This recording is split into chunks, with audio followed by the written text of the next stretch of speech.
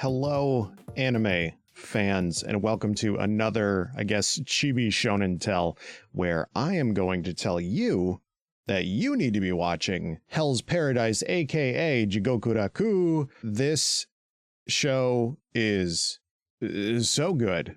This is actually also a rare example of something that I am recommending, and I have not experienced the entirety of the manga. I've only watched the anime that is available right now, which is the first season, but it is so full of the things that I love about storytelling. Specifically, it has a lot of things that I look for in anime and manga more than just stories at large. And I'll get into what those are in a minute. Now, the next episode of Attack on Titan for the Big Three is recorded, but I want to leave a little bit of a pocket so that the last couple episodes of that can come out all in one go, no problems and no delays. So until then, I'm going to fill time with some anime recommendations. So, Hell's Paradise. It is a show about a bunch of people, essentially the Suicide Squad, go to this weird island to try and get an elixir of everlasting life for the Japanese shogunate.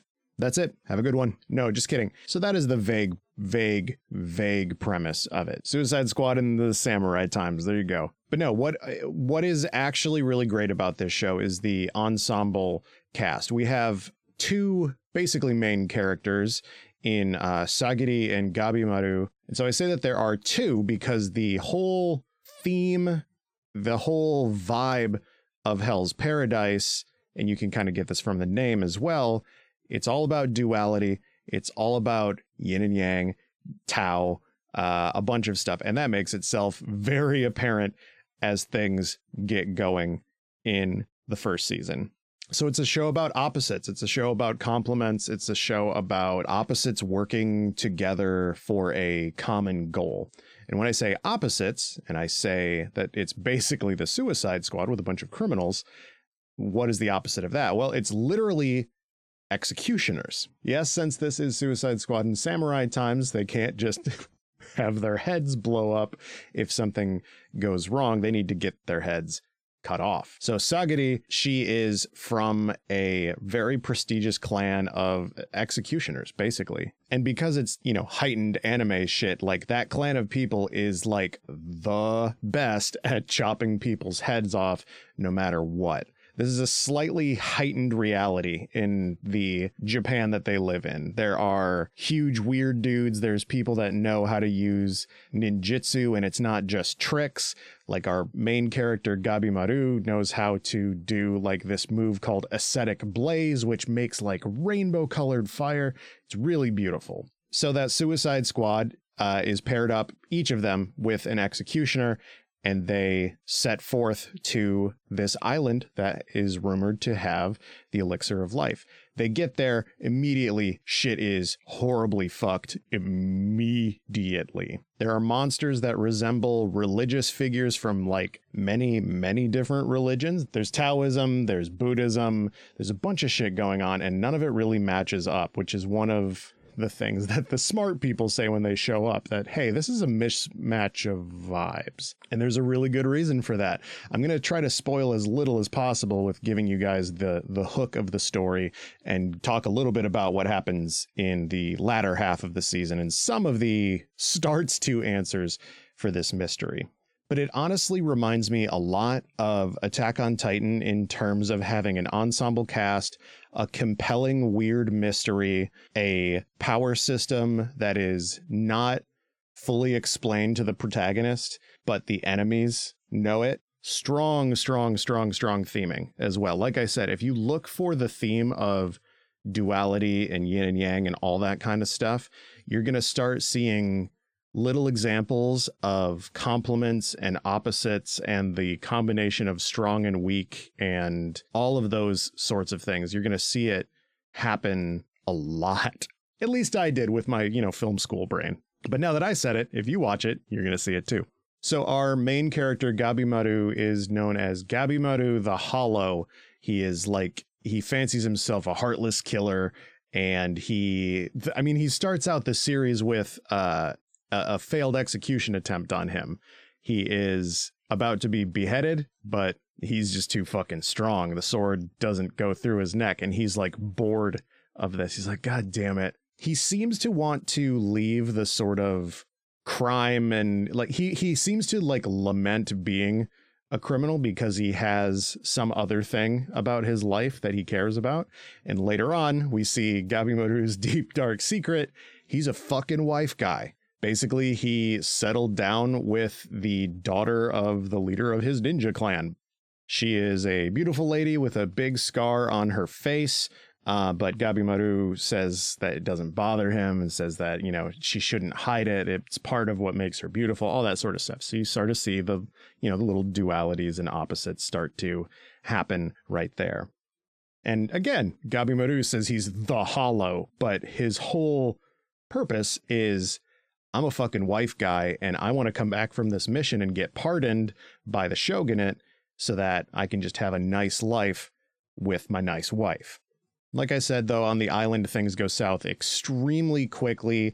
A lot of people die. A lot of people lose limbs. It's a really grim scene in the beginning.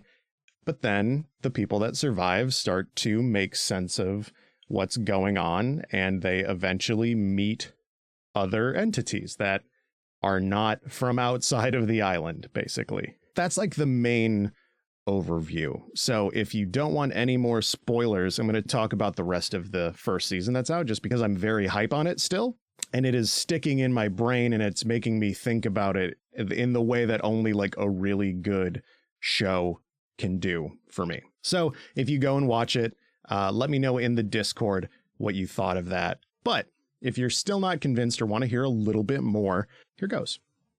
Gabimaru and Sagiri are basically teaming up with two other criminal and executioner pairs that are with them, and they want to work together to find this elixir of life to get the fuck off the island, go back to the shogunate, bring the elixir, and then get pardoned for their crimes so everybody can get on with their lives.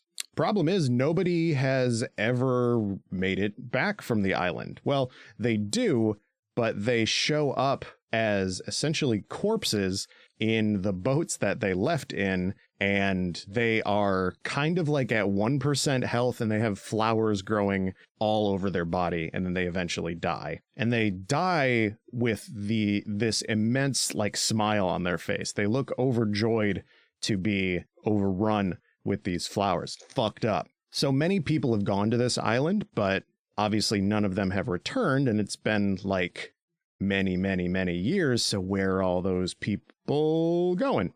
Well, you guys know Nathan's razor by now. The simplest answer is they got turned into goop.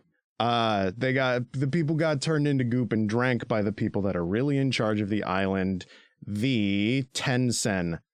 They are 7 people that have insane, weird magic abilities that seem to gel with the island.